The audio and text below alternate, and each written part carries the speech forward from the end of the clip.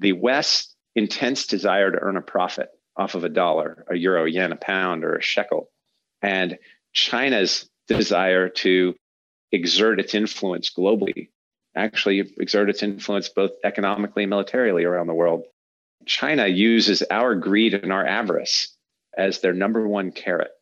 That is exactly how they operate. If you can't see that, you've got to be blind. Welcome back to The Breakdown with me, NLW. It's a daily podcast on macro, Bitcoin, and the big picture power shifts remaking our world. The Breakdown is sponsored by Nexo.io and produced and distributed by CoinDesk. What's going on, guys? It is Tuesday, January 26th, and today I am delighted to bring you an interview with a very special guest. Now, The Breakdown may seem to you like it's about Bitcoin. Perhaps you buy my idea that it's more about macro. I just happen to think that you can't really look at macro right now without spending serious time and effort on Bitcoin. But really, it's about something even larger, which is power. Specifically, how power is shifting in the world around us. Bitcoin, as my guests and I have often argued, is a tool for power redistribution. In many contexts, a tool for reclaiming power. I cover things like central bank digital currencies because they have massive power implications as well, although in a relatively opposite direction as Bitcoin. And there is another aspect of power that I think is essential to understand at the same time. This is the power balance between states. Anyone who seeks to understand the larger world we live in from an economic or political perspective must at least spend some time trying to understand the relationship between the US and China. Today's guest is one of the macro investors best known for his views on exactly that topic. Kyle Bass is the founder and chief investment officer of Hayman Capital Management. He gained notoriety for predicting and effectively betting against the US subprime mortgage crisis. In a world where a lot of people put contrarian in their Twitter bios, Kyle is someone who actually walks the walk. In this conversation, we dig deep in his take on the US macroeconomy. We chat a little bit about Bitcoin, but mostly we go deep on China, his grading of the Trump administration, and the prospects for the new administration to come. Please enjoy this conversation with Kyle Bass. All right, Kyle, welcome to the show. I'm really excited to have you here on The Breakdown. Great to be here. I wanted to do a quick introduction for listeners who might not be familiar with you. And the way that I thought I'd do it just for fun is, so the front page of Hayman Capital Management, your website, is Global Outlook Contrarian Perspective. And I'm interested on your take on what contrarian means. Obviously, the term has become almost a meme, at least in Silicon Valley, where there's an ironic herd mentality a lot of times, but I think it certainly applies to you. So I'd love for you to just introduce yourself and maybe kind of, we could jump off this idea of what it means to be a contrarian in today's world. Boy, that's a great opener. Look, I believe being a contrarian for contrarian's sake is both a blessing and a curse. And when you look at the success that we've had as a firm and I've had as an individual throughout my life, much of that success has come from betting against things as opposed to betting with things. And you learn your lessons young. You get wiped out several times because, as you know, there's negative convexity to betting against things, i.e., there's no limit to how high things can go, and there is a limit to how low they can go. And so being long human innovation and short financial innovation is something that we've done over time, i.e., being short the structured securities markets during the mortgage crisis and being short Ponzi schemes and frauds throughout my life after doing enormous amounts of due diligence. Those have been our contrarian plays.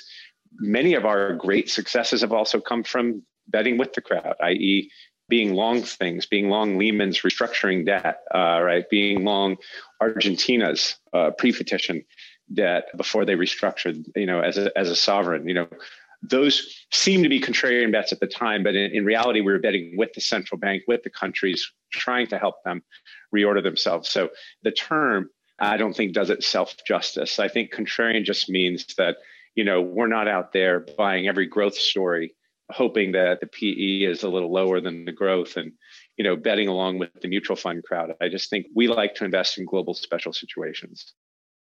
I guess the one other question there that I wanted to add, which you already got into a little bit, is, so many of the folks who will know you and know your work will know you in the context of China, which is where I want to spend a lot of time today. But what are, kind of broadly speaking, other types of themes that you are focused on, either on a personal interest perspective or just kind of from an investment approach perspective? And you mean now? Yeah. I mean, or even historically, how it's evolved over time. You gave kind of a little bit of the historical greatest hits, I guess. Yeah, I'm interested now too. Look, back when we launched this firm that I run now, Heyman Capital, launched in 2006. We were very long Asia, believe it or not, and that's across Southeast Asia. And we were short U.S. mortgage securities.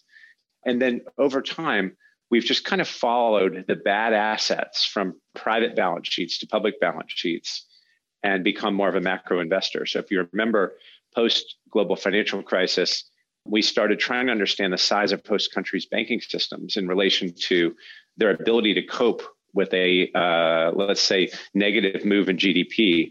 So if you remember the European financial crisis of, call it 2010, 2011, we started putting positions on in European banks and European sovereigns in 2008, believe it or not. And so you remember Iceland, Ireland, Cyprus, Greece. You remember when those sovereigns started falling like dominoes? Oh, yeah. That was just a logical move from bad private assets to public balance sheets. Those countries had to move to save the stability of their banking systems. And in doing so, it broke the countries. Then we moved on to Japan. How many times have you read an analysis of sovereign balance sheets that read, here's the grouping of sovereign on-balance sheet debt to GDP, and then in parentheses, it would always say ex-Japan. And you wonder why Japan blew every bell curve. And that's just because they're 20 years ahead of us in ruining their financial system.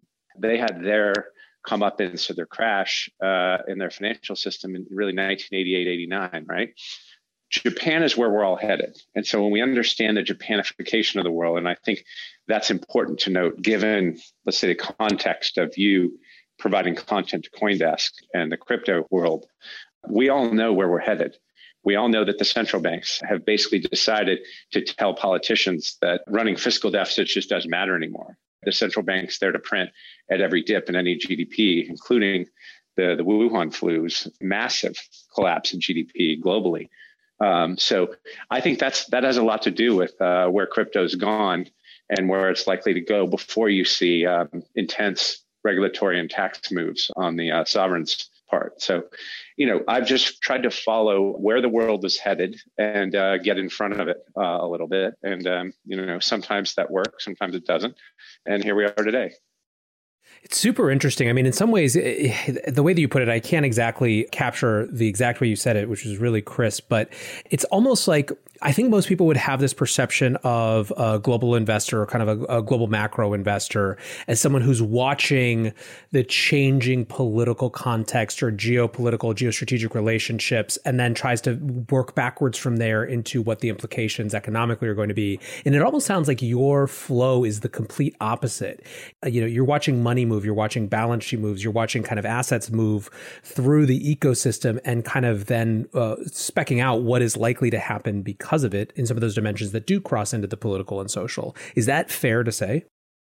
Yeah, I think so. My own view is the economics of every situation dictate the incentives of the participants, and eventually whether it becomes a war or a hot war or a cold war. My view is it's all driven by the economics and incentives of the participants. So if you follow the economics, you can, again, get in front of the geopolitics. And so, yeah, I think I use the economics as my barometer. Awesome. Well, so I guess with that in mind, let's move into China a little bit, because I'm really excited to talk with you about this. I guess first, when did you start paying attention? Was it in that context of kind of watching and following the economics? Yeah. So I would say 10 years ago.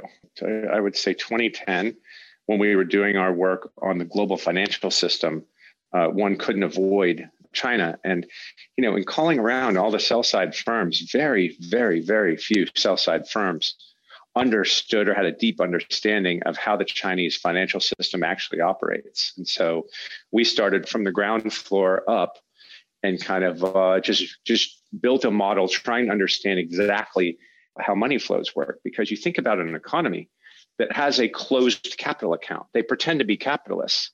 And yet, without US dollars coming into China, China collapses, right? Their own currency settles in global transactions. The RMB settles at about 1.8% of global transactions. And yet that entire 1.8% is RMB converting into HKD, Hong Kong dollars, which of course, if you net out RMB settling in Hong Kong dollars, it's still zero around the world. So the world doesn't trust China, doesn't trust their government, and no one accepts RMB around the world.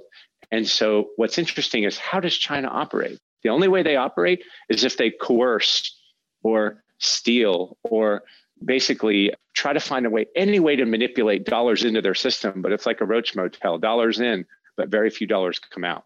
And I think people are going to end up realizing that the hard way. Yeah. So it's interesting. So 10 years ago, so you were kind of, I don't know, this is maybe overly simplistic, but we saw this kind of transition from the beginning to the end of the Obama administration over the course of those 8 years, where at the beginning, there was sort of this optimism, perhaps naive right from the get-go, that China would inevitably be drawn through the powers of markets and liberal societies into sort of the order of nations as we knew it. By the end, it was very clear that that hadn't worked, that there hadn't been enough time given. And it sounds like you were kind of coming in on the sort of beginning of the middle of that. I mean, was it clear to you at that time that the US's policies towards China was just not going to accomplish what it wanted to? Yeah, when you study a financial system, you end up studying the history of the financial system, the history of the country. And I would go much further back in our relationship with China. You go back to Kissinger and Nixon, right? You go back to when we finally stepped off the gold standard in 1972 and our strategic pivot in the depths of our Cold War with Russia, we decided that we were going to pivot to China.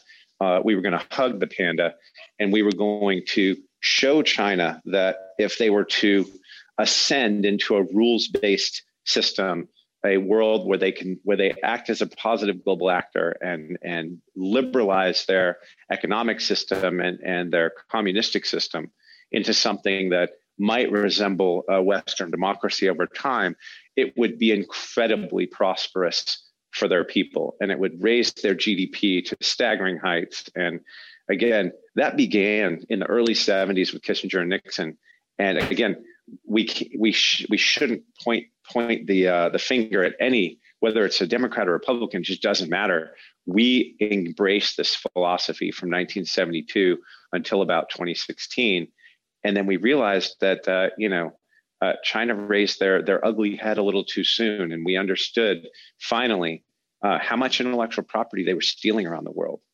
We understood by watching the activities of Huawei and ZTE, how they bribed, cheated, and cajoled all of the emerging markets into using their equipment and using their equipment so that they could spy on all of the data on those networks.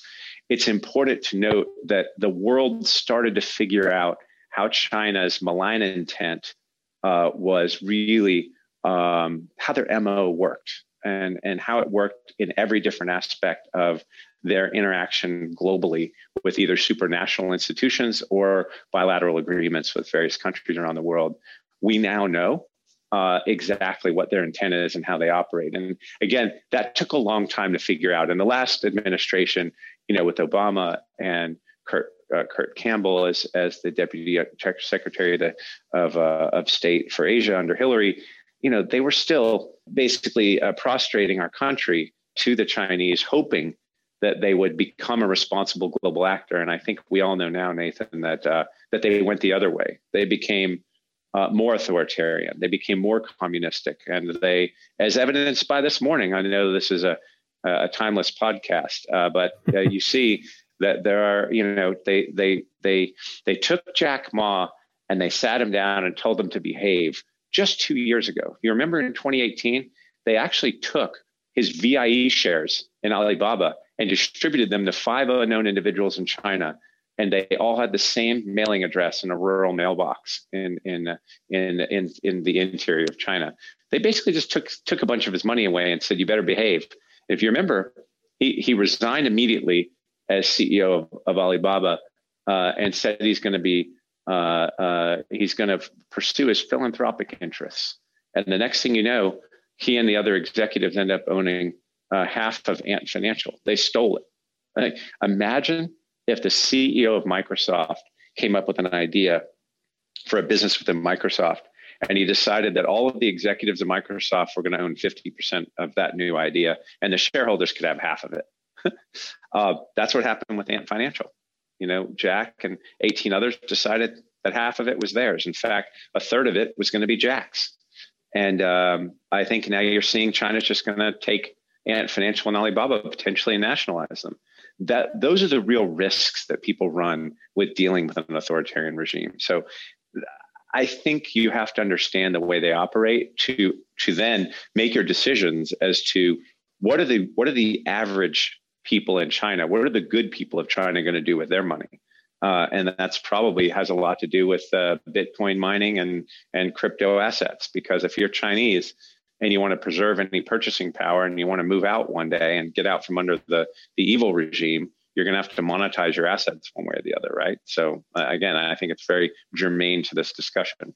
Yeah, I completely agree. And it's certainly something that we spend a lot of time looking at here. I also definitely want to talk more about Jack Ma and just sort of what the potential symbolism of that prospective nationalization would mean in terms of international players. But I guess one more question, kind of when we're on in the historical bent, is whether you think this was inevitable, kind of based on the way that the system is structured and the CCP is structured, versus how much it had to do with the particulars of President Xi and his consolidation of power.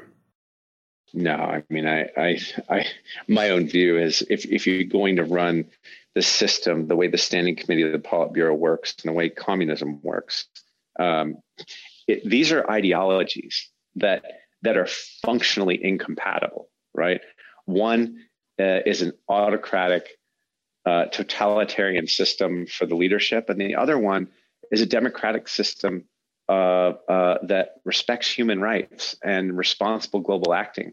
And those fundamentally aren't compatible with one another. The only thing that I see, the only thread of compatibility that you see between those systems is the West's intense desire to earn a profit off of a dollar, a euro, a yen, a pound, or a shekel.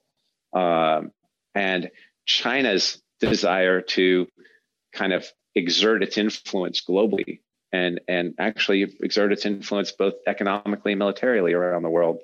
And China uses our greed and our avarice as their number one carrot, right? That is exactly how they operate.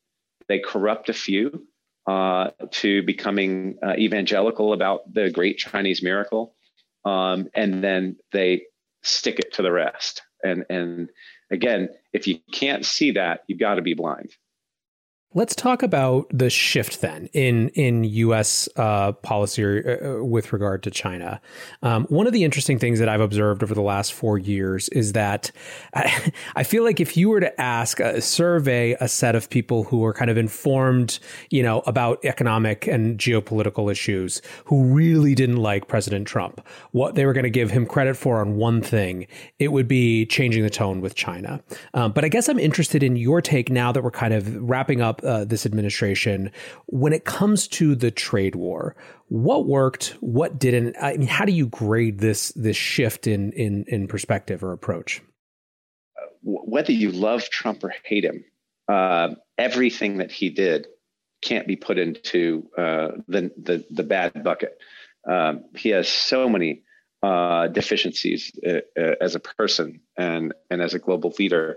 But the one place where he let his team act, I wouldn't say unrestricted, but he let the National Security Council, the State Department, the Commerce Department, and his trade rep Lighthizer, he let them do their jobs, and they did a hell of a job in kind of rewriting this narrative and actually delivering the facts, just delivering the facts of the situation.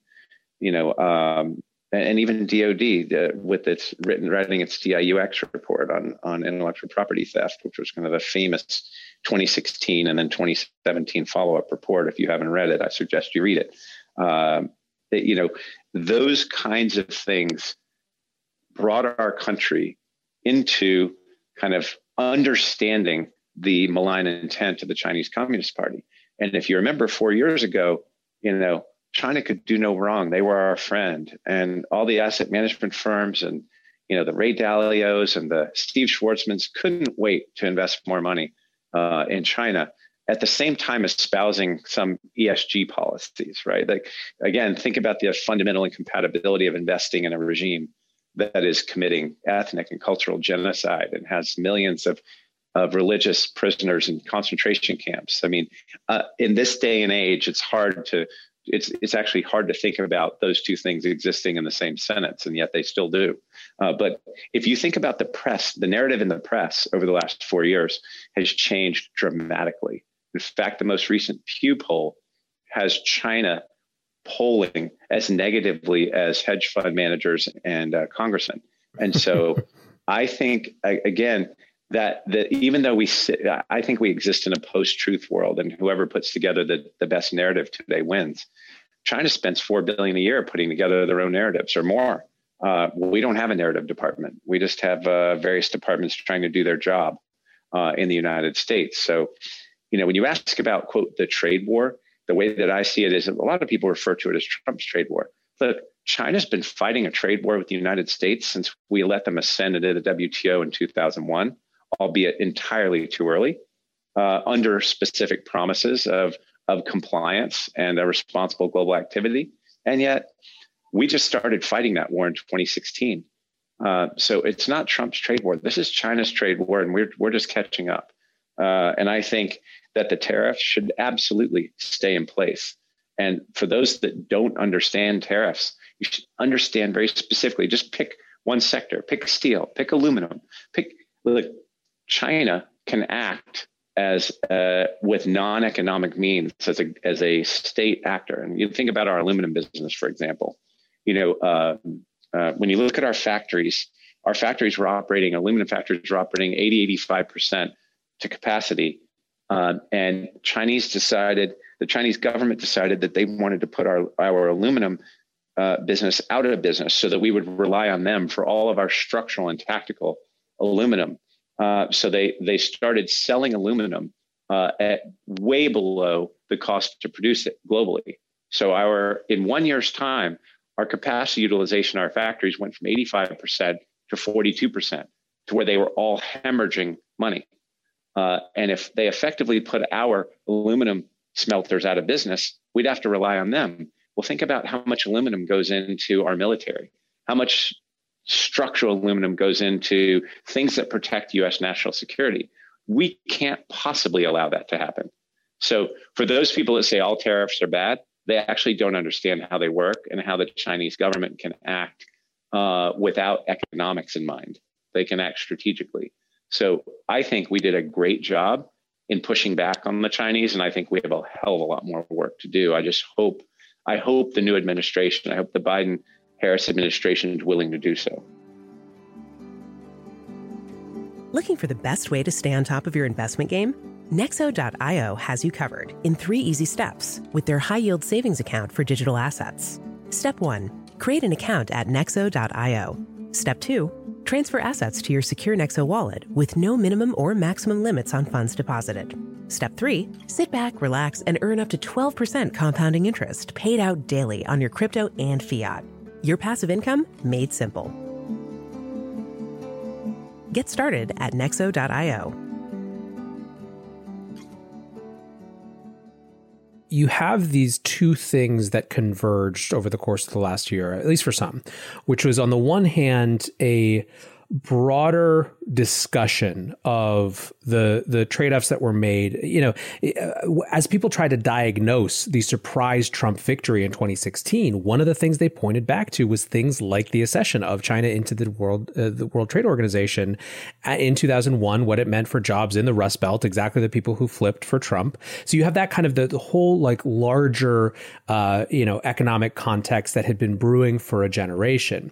But then when in the wake of economic shutdowns, you had massive massive shortages of PPE and medical equipment. It was like a trigger for some who, for whatever reason, just hadn't thought about it this way before, that maybe things like domestic manufacturing capacity were, as opposed to kind of just in time, were actual strategic issues, not just kind of economic issues that you could let the relentless forces of efficiency turn over. I feel like there was kind of a wake up moment. And by the time you had, the actual elections, right? This is one era. It really wasn't like who's going to be tougher on. Well, there was actually ads flying back about who was going to be tougher on China and what the best strategy for being tough on China was. That's right. I guess the question is, so going back to kind of just pick up where you left off, what are your assessment of prospects for a Biden administration? I mean, do you think, are you optimistic? Are you nervous? Kind of, and if so, what specifically are things where you kind of think that they might outperform versus underperform?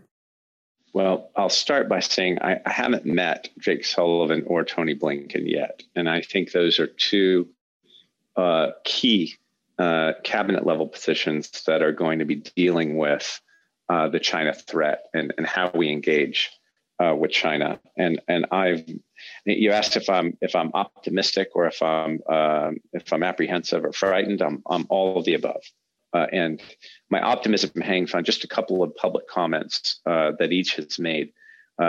Jake Sullivan has said publicly that the Biden administration will never trade human rights for a trade deal. Now, one place that Trump would never go is he would never go to the forced or live organ harvesting and the concentration camps of the religious prisoners, the Uyghurs, the Tibetans, and the Mongolians, where we have literally millions of people. Our intelligence agencies have time series photographs of the concentration camps, of the crematoria they're building at these concentration camps. It's literally Auschwitz all over again. And the only reason the world is not up in arms about it is the Chinese won't let cameras in there.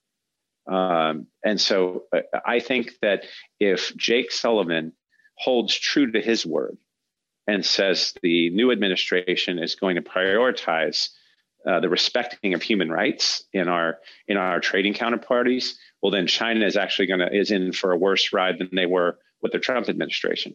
So I'm cautiously optimistic that Jake Sullivan is going to end up being a man of his word.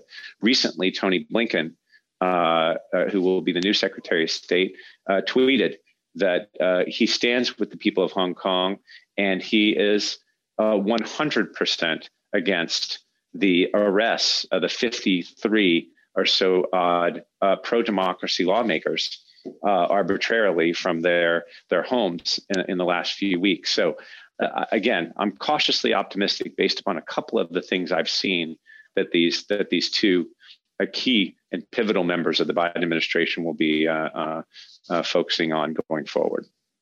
You kind of presaged my next question, which is what you see as the major fault lines. Obviously, there's so many. There's Hong Kong, there's the Uyghurs, there's this question of infectious disease and that relationship. There's technology and privacy, which you kind of intimated at.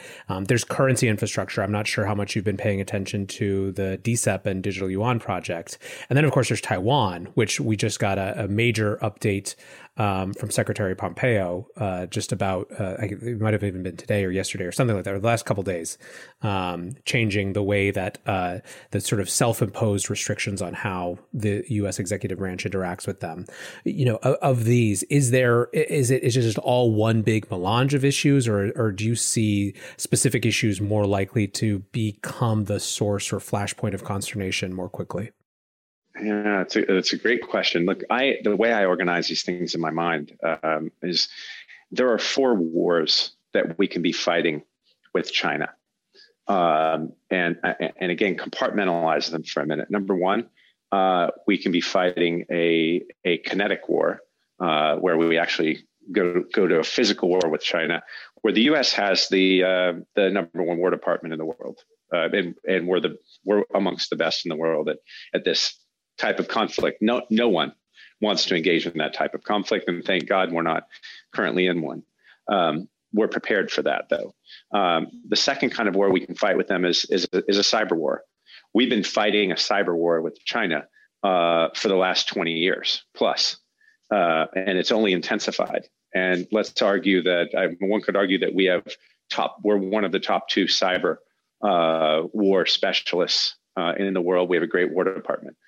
The other two wars we can fight with them are an economic war, which China's been fighting with us since 2001. And we don't have an economic War Department, right? We deal with China's economic moves more on an ad hoc fly ball basis, whether it's the U.S. Trade Rep's office, whether it's the Commerce Department, the State Department, or even DOD, and even the executive branch. We deal with economic war issues, again, on a one-off basis, a la carte. And I think it's important that the United States must stand up kind of an economic War Department. And I think hopefully we'll get there. And China's been fighting that war with us for 20 years, and we're not doing a great job, but we're just starting to push back in the areas that we need to be pushing back. And the last place that we can be having war with them is propaganda/data. And China has a propaganda department that fights that war every single day, and we don't have one. And so when I think about compartmentalizing a conflict, I think about those four compartments, and where we need to do better is on the economic war front and the propaganda war front. And I hope the Biden administration starts thinking in those terms. Media content creators, we all love plumbing for historical analogy by way of explanation. And one of the big questions has been, are we in already a Cold War with China? I mean, it sounds to me from your answer to that last question that that's the wrong question to ask, but just what are we, I guess is the question. Well, I mean, however you define Cold War or hot war, we are fighting 3 of 4 wars with China. They are not our friend. They are not a responsible global actor. They are a parasitic relationship with regard to the U.S. dollar and our relationship with them. They employ slave labor. They steal $300 to $600 billion of our intellectual property every year. They lie, they cheat, they bribe, they steal all over the world. And yet we still interface with them for one reason and one reason only: greed and avarice. We can't wait to figure out how to sell 1.4 billion people in China something that we can make, or invest in Chinese enterprises that we hope we can make an RMB/dollar in. There is actually, if you look at this empirically, if you just look at the data and the facts, there is actually not a reason for us to engage with this country. Do you think that, well, so one, I guess I'm interested in, we've talked a little bit about the changing attitudes in America on kind of a broad consumer level towards China. Do you see a similar shift in the business to business relationship, a recalcitrance of companies to defend China and sort of, China global markets like they used to? And I guess kind of let's pair that question with same question, but for other allies like Europe. I guess where does both inside the country and the rest of the world stand as the Biden administration does go into this? It's I was in the unique position of chief of the risk management committee for the largest public endowment in the country.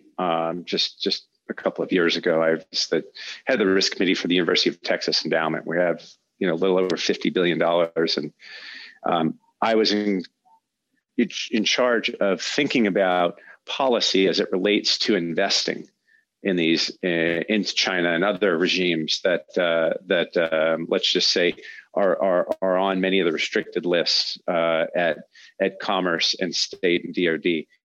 But the way that I think institutional capital thinks about investing in China has changed dramatically over the last 2 years.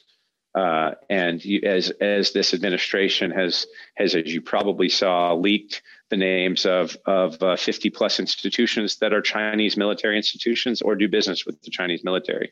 We have essentially blacklisted them from investment in the U.S., and rightly so. Secondarily, when you think about Europe, the problem that the Biden administration is going to have with their approach to China, you've probably seen this in the press, is they say, we are going to look to our allies to develop a multilateral approach to the relationship with China. Well, the problem with multilateral dealings is you're only as strong as your weakest link. And what China's so good at is corrupting leadership in some of the nations that we deem to be our allies. When I did that analysis for University of Texas, we did a deep dive into both corporate and government dealings with regimes like Cuba, China, Venezuela, and again, North Korea. And what I found was Germany is the single worst offender in the world as far as the amount of business being done by German companies or the German government with the Chinese government, with the Cuban government, with the Iranian government. It was shocking to me to find one of our top allies being the number one offender. So if we're going to have to look to Germany to form some sort of consensus on how we're going to deal with China, then we are in big trouble. All of the engines that propel the Chinese nuclear submarines are made in Germany. All the quiet diesel engines are sold to China as, quote, recreational engines. And they put them on Chinese submarines, and Germany knows it. And so until we root out all of the corruption that China has infected our world's partners with, then looking to multilateral institutions for us to develop our policy is going to be a failure. And I hope that doesn't happen. I guess as an asset manager, this gets into a little bit about what you were just saying. How do you invest against these sort of macro themes? You know, like you clearly have a very strong position that's informed by a ton of research and just digging into these issues. How does that translate into the decisions you make from a financial perspective? So it's a good question. In the past, it was a lot easier. And what I mean by that is today, you and I both know that the world's central banks have printed more money in the last 12 months than they have ever printed in a 12-month period. And that stands for China and the rest of the G7 and all the rest of the world's central banks that can expand their balance sheets at will. And so there's so much money moving around the world. Look at what's happening to commodities today. I don't know how much attention you pay to corn, wheat, soybeans. The price of everything is skyrocketing. And literally in the last few months, we're going to get to a point where where the vaccine is going to be effective and it will develop some herd immunity. And I think it'll happen in mid 2021. I think you'll see hospitalizations collapse in February.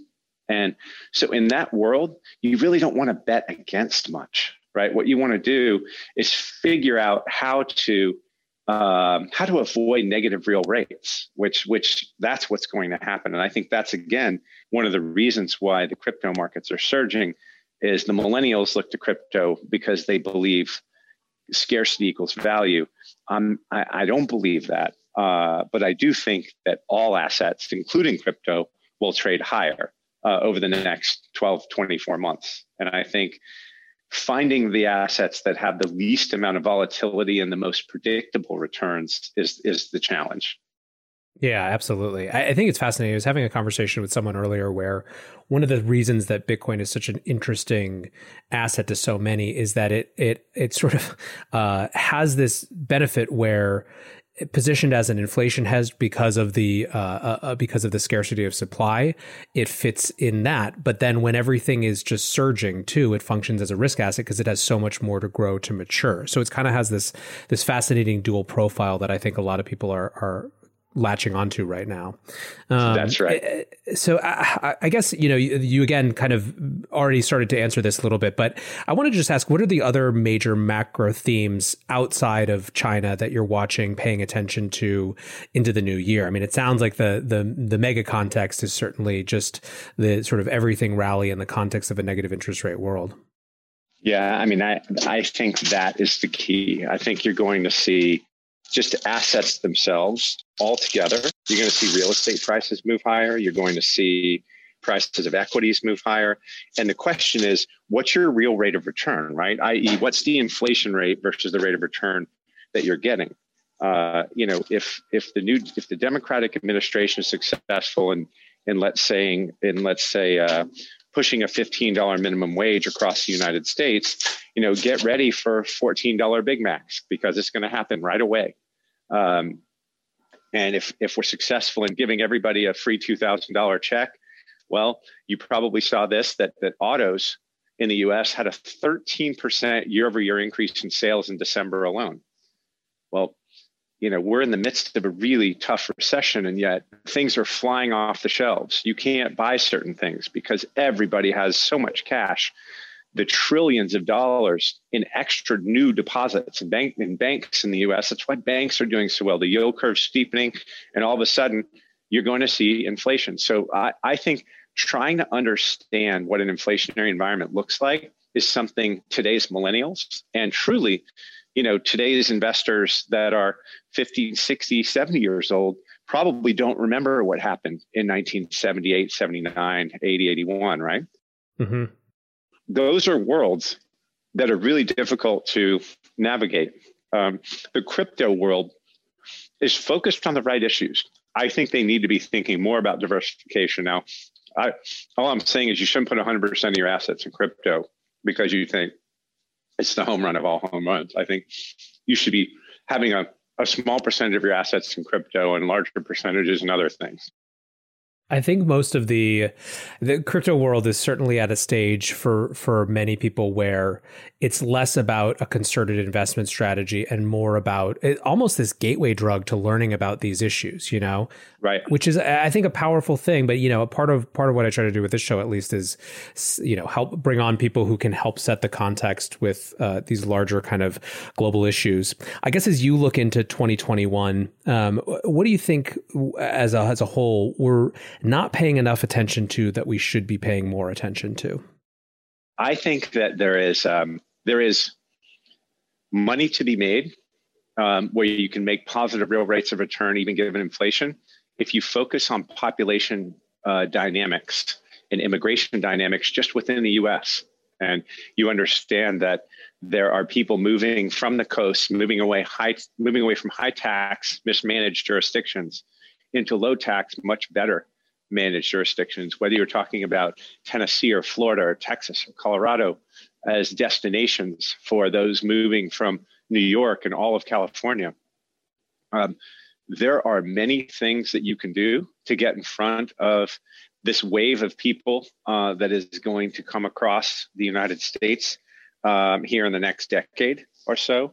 And you can do it in a way where you own real assets and you're creating value yourself and doing maybe things that are environmentally positive while you make money. And sometimes in your life, you kind of make those life changes and life choices. And it's something that I'm very excited about because I think these population demographics and dynamics are only going to intensify over the next decade. I think you've only seen the first wave of things to come. So that's kind of the beauty of the United States and the American dream is you can go pursue these things, if you see them.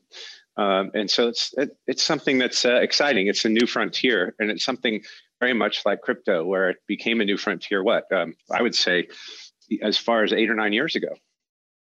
Yeah, I mean, it's really fascinating. One of the things that I talk about with almost everyone on the show eventually is kind of what of the shifts that we've experienced over the course of the last year are likely long term, right? Not coming back even when we hit some sort of herd immunity or vaccines rolled out. And this shift, the opening of people moving and their jobs not really being willing to or able to say that they shouldn't just log in from their computers is so significant in a way that's not just about how the corporation functions, but has second order and third order effects for the entire way people structure their lives, how they prioritize different things. I mean, and we're starting to see, the thing that's crazy is how fast we're seeing those second order effects kick in.